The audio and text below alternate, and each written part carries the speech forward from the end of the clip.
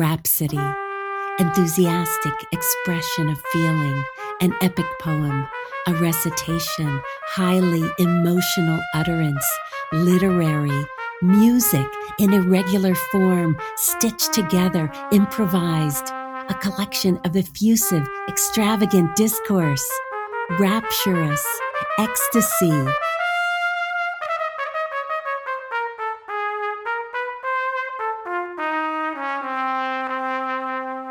You're listening to a Rose Rhapsody.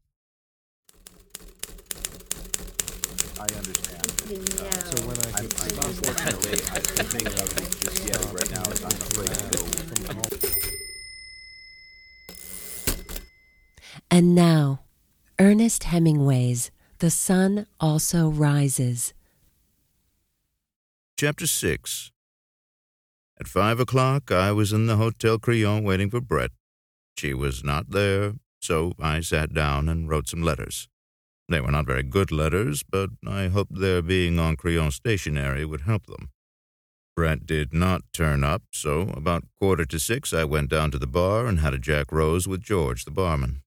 Brett had not been in the bar either, and so I looked for her upstairs on my way out and took a taxi to the Café Select.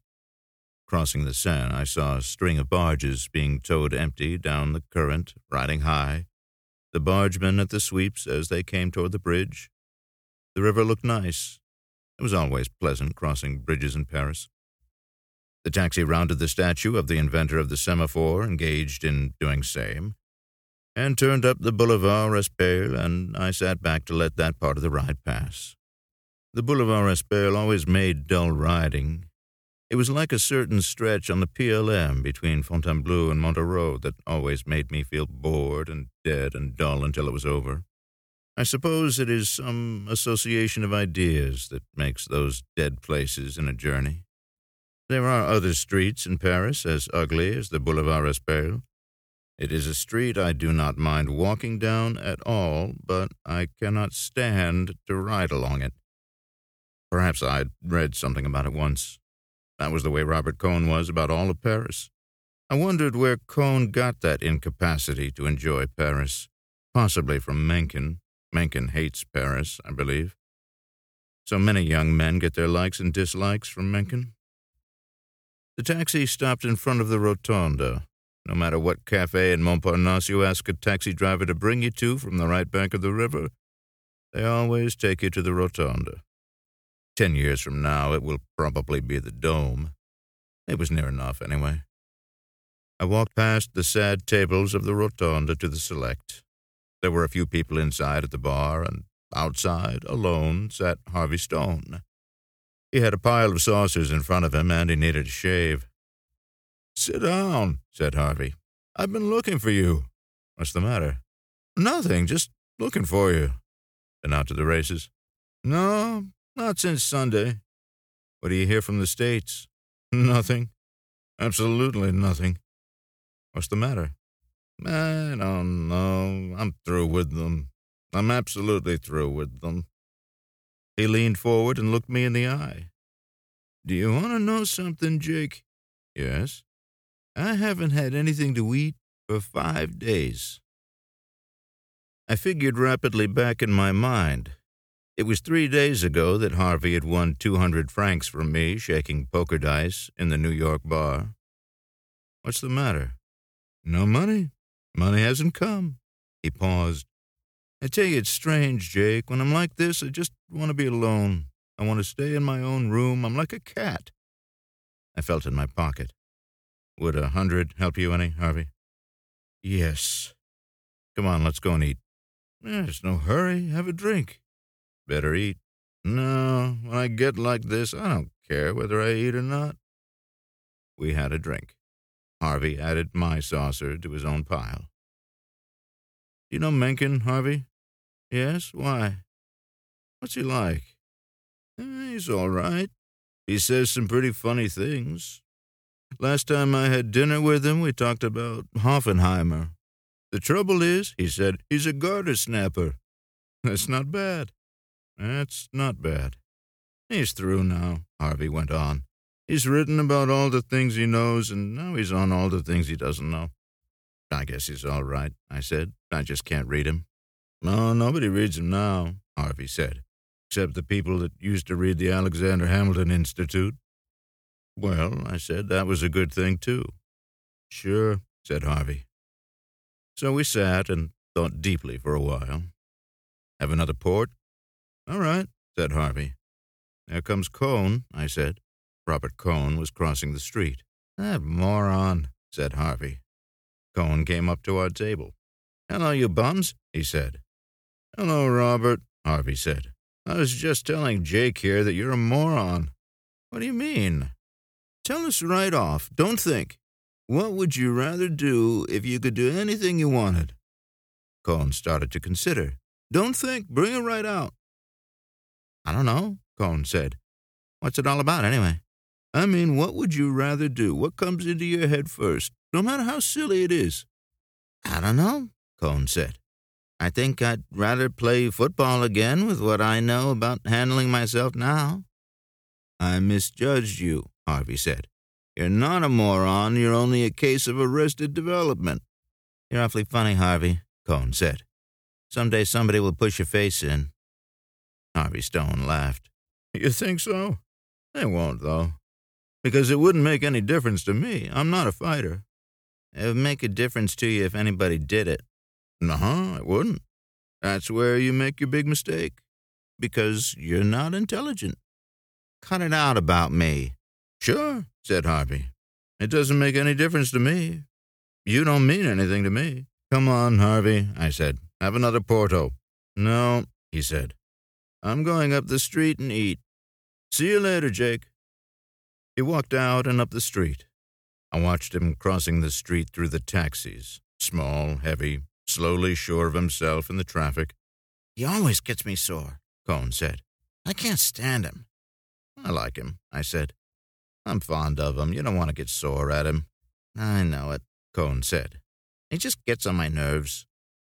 Write this afternoon? No, I couldn't get it going. It's harder to do than my first book. I'm having a hard time handling it. The sort of healthy conceit that he had when he returned from America early in the spring was gone. Then he had been sure of his work, only with these personal longings for adventure. Now the sureness was gone. Somehow I feel I've not shown Robert Cohn clearly.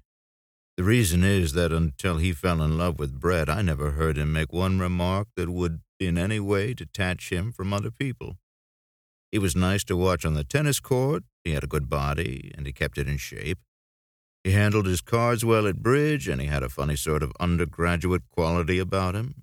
If he were in a crowd, nothing he said stood out.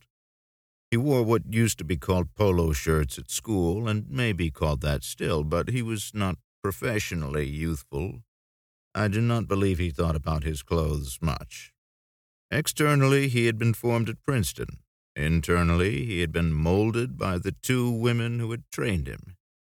He had a nice, boyish sort of cheerfulness that had never been trained out of him, and I probably have not brought it out. He loved to win at tennis. He probably loved to win as much as Langland, for instance. On the other hand, he was not angry at being beaten. When he fell in love with Brett, his tennis game went all to pieces. People beat him who had never had a chance with him. He was very nice about it. Anyhow, we were sitting on the terrace of the Café Select, and Harvey Stone had just crossed the street. Come on up to the Lilas, I said. I have a date. What time? Frances is coming here at 7:15. There she is. Frances Klein was coming toward us from across the street. She was a very tall girl who walked with a great deal of movement. She waved and smiled. We watched her cross the street. Hello, she said. I'm so glad you're here, Jake. I've been wanting to talk to you. Hello, Frances, said Cohn. He smiled. Why, hello, Robert. Are you here? She went on, talking rapidly. I've had the darndest time. This one, shaking her head at Cohn, didn't come home for lunch. I wasn't supposed to. Oh, I know. But you didn't say anything about it to the cook. Then I had a date myself, and Paula wasn't at her office.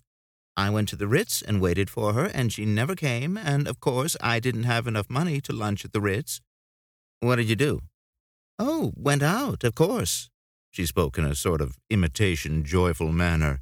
I always keep my appointments. No one keeps theirs nowadays. I ought to know better. How are you, Jake, anyway? Fine. That was a fine girl you had at the dance and then went off with that Brett one. Don't you like her? Cone asked. I think she's perfectly charming, don't you? Cone said nothing. Look, Jake, I want to talk with you. Would you come over with me to the Dome? You'll stay here, won't you, Robert? Come on, Jake. We crossed the Boulevard Montparnasse and sat down at a table. A boy came up with the Paris Times, and I bought one and opened it. What's the matter, Frances? Oh, nothing, she said, except that he wants to leave me. How do you mean? Oh, he told everyone that we were going to be married, and I told my mother and everyone, and now he doesn't want to do it. What's the matter? He's decided he hasn't lived enough. I knew it would happen when he went to New York. She looked up, very bright-eyed and trying to talk inconsequentially. I wouldn't marry him if he doesn't want to. Of course I wouldn't. I wouldn't marry him now for anything. But it does seem to me to be a little late now, after we've waited 3 years and I've just gotten my divorce. I said nothing. We were going to celebrate so, and instead we've just had scenes. It's so childish. We have dreadful scenes, and he cries and begs me to be reasonable, but he says he just can't do it. It's rotten luck. I should say it's rotten luck. I've wasted 2.5 years on him now, and I don't know now if any man will ever want to marry me. 2 years ago, I could have married anybody I wanted down at Cannes. All the old ones that wanted to marry somebody chic and settle down were crazy about me. Now I don't think I could get anybody. Sure, you could marry anybody. No, I don't believe it. And I'm fond of him, too, and I'd like to have children. I always thought we'd have children. She looked at me very brightly. I never liked children much, but I don't want to think I'll never have them. I always thought I'd have them and then like them. He's got children. Oh, yes. He's got children, and he's got money, and he's got a rich mother, and he's written a book, and nobody will publish my stuff, nobody at all. It isn't bad either. And I haven't got any money at all. I could have had alimony, but I got the divorce the quickest way. She looked at me again very brightly. It isn't right. It's my own fault, and it's not, too. I ought to have known better. And when I tell him, he just cries and says he can't marry. Why can't he marry? I'd be a good wife. I'm easy to get along with. I leave him alone. It doesn't do any good. It's a rotten shame. Yes, it is a rotten shame. But there's no use talking about it, is there? Come on, let's go back to the cafe. And of course there isn't anything I can do. No, just don't let him know I talked to you. I know what he wants. Now, for the first time, she dropped her bright, terribly cheerful manner. He wants to go back to New York alone and be there when his book comes out, so when a lot of little chickens like it.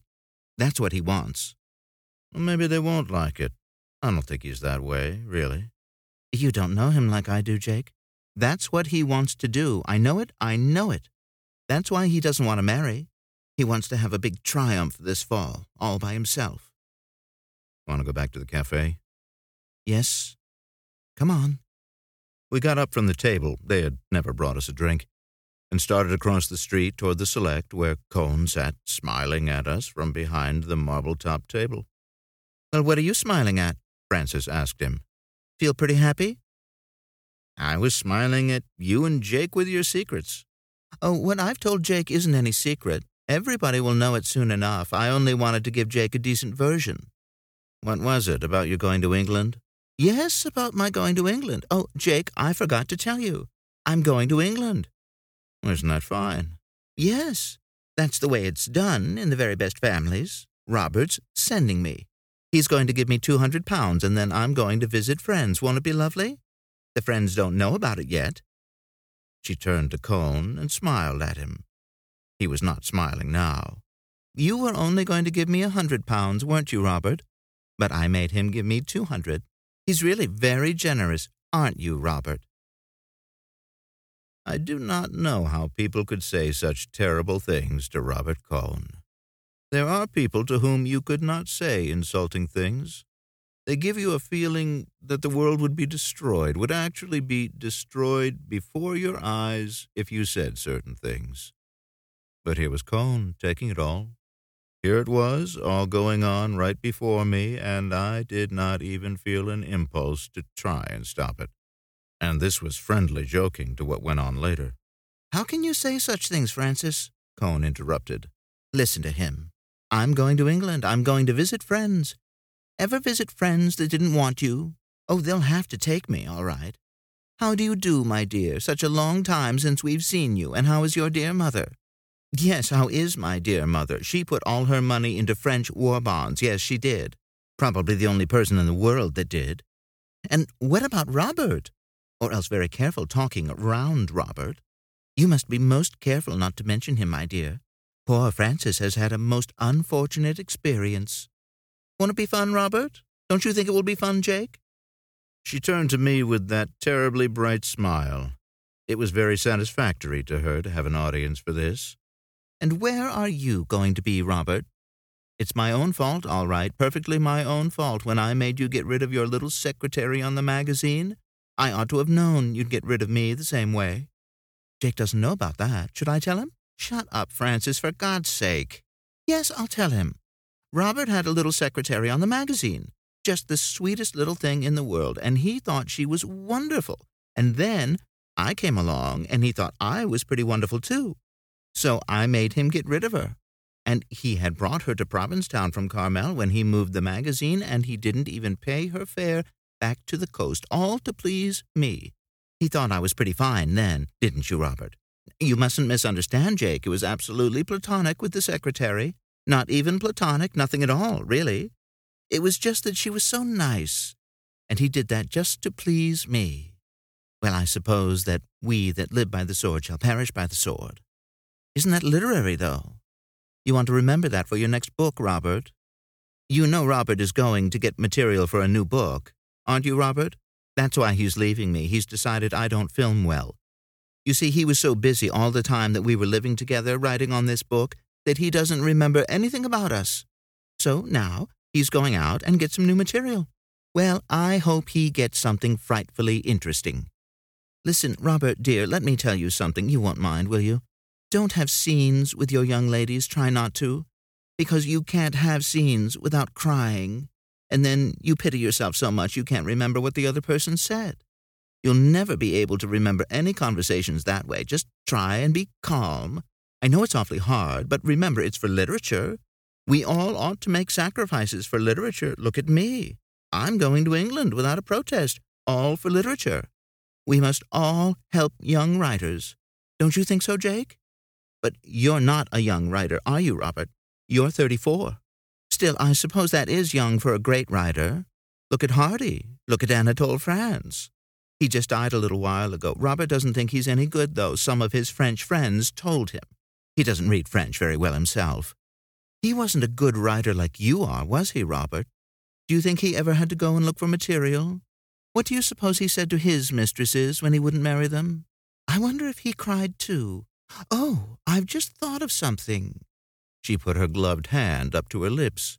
I know the real reason why Robert won't marry me, Jake. It's just come to me. They've sent it to me in a vision in the Café Select. Isn't it mystic? Someday they'll put a tablet up, like at Lord's. Do you want to hear, Robert? I'll tell you. It's so simple, I wonder why I never thought about it. Why, you see, Robert's always wanted to have a mistress. And if he doesn't marry me, why, then he's had one.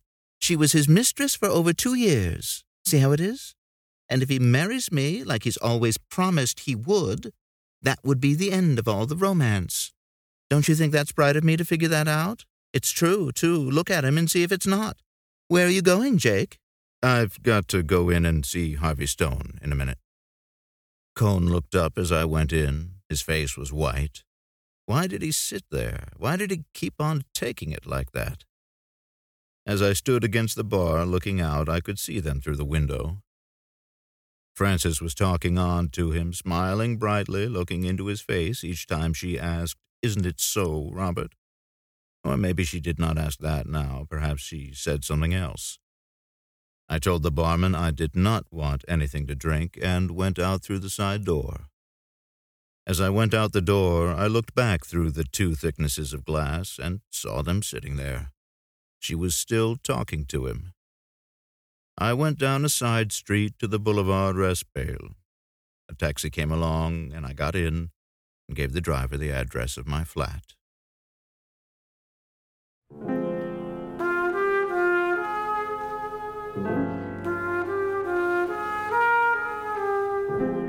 been listening to The Sun Also Rises by Ernest Hemingway. I'm Christopher Lane.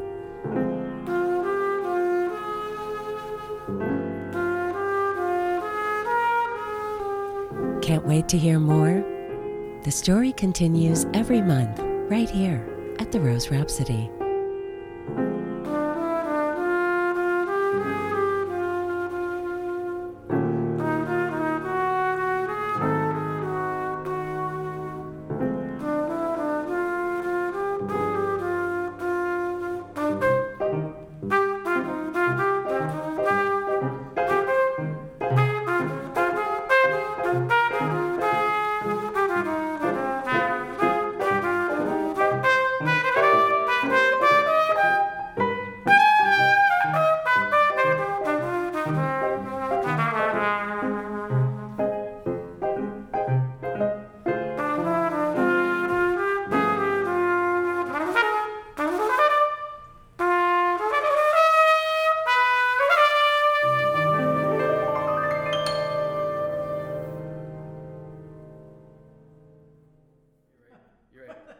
You're right. So, 1, 2, 1, 2, 3. Episodes of the Rose Rhapsody drop the first Monday of every month and can be found on iTunes, Spotify, or wherever you take your listening pleasure.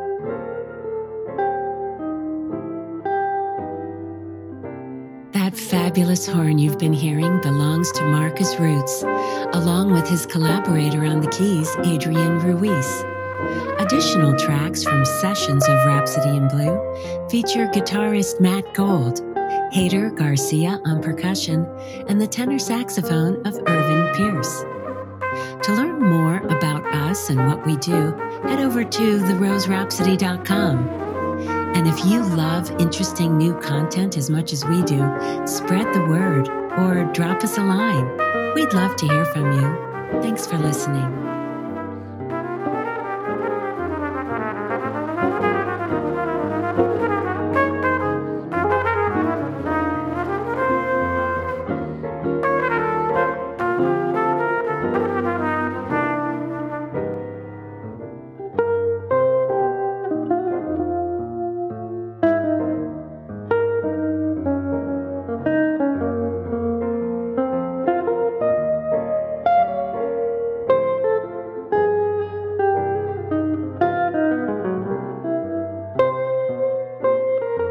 This week's podcast was produced by Trevor Cochran and Richard C. Washer and is a product of the Rose Theater Company.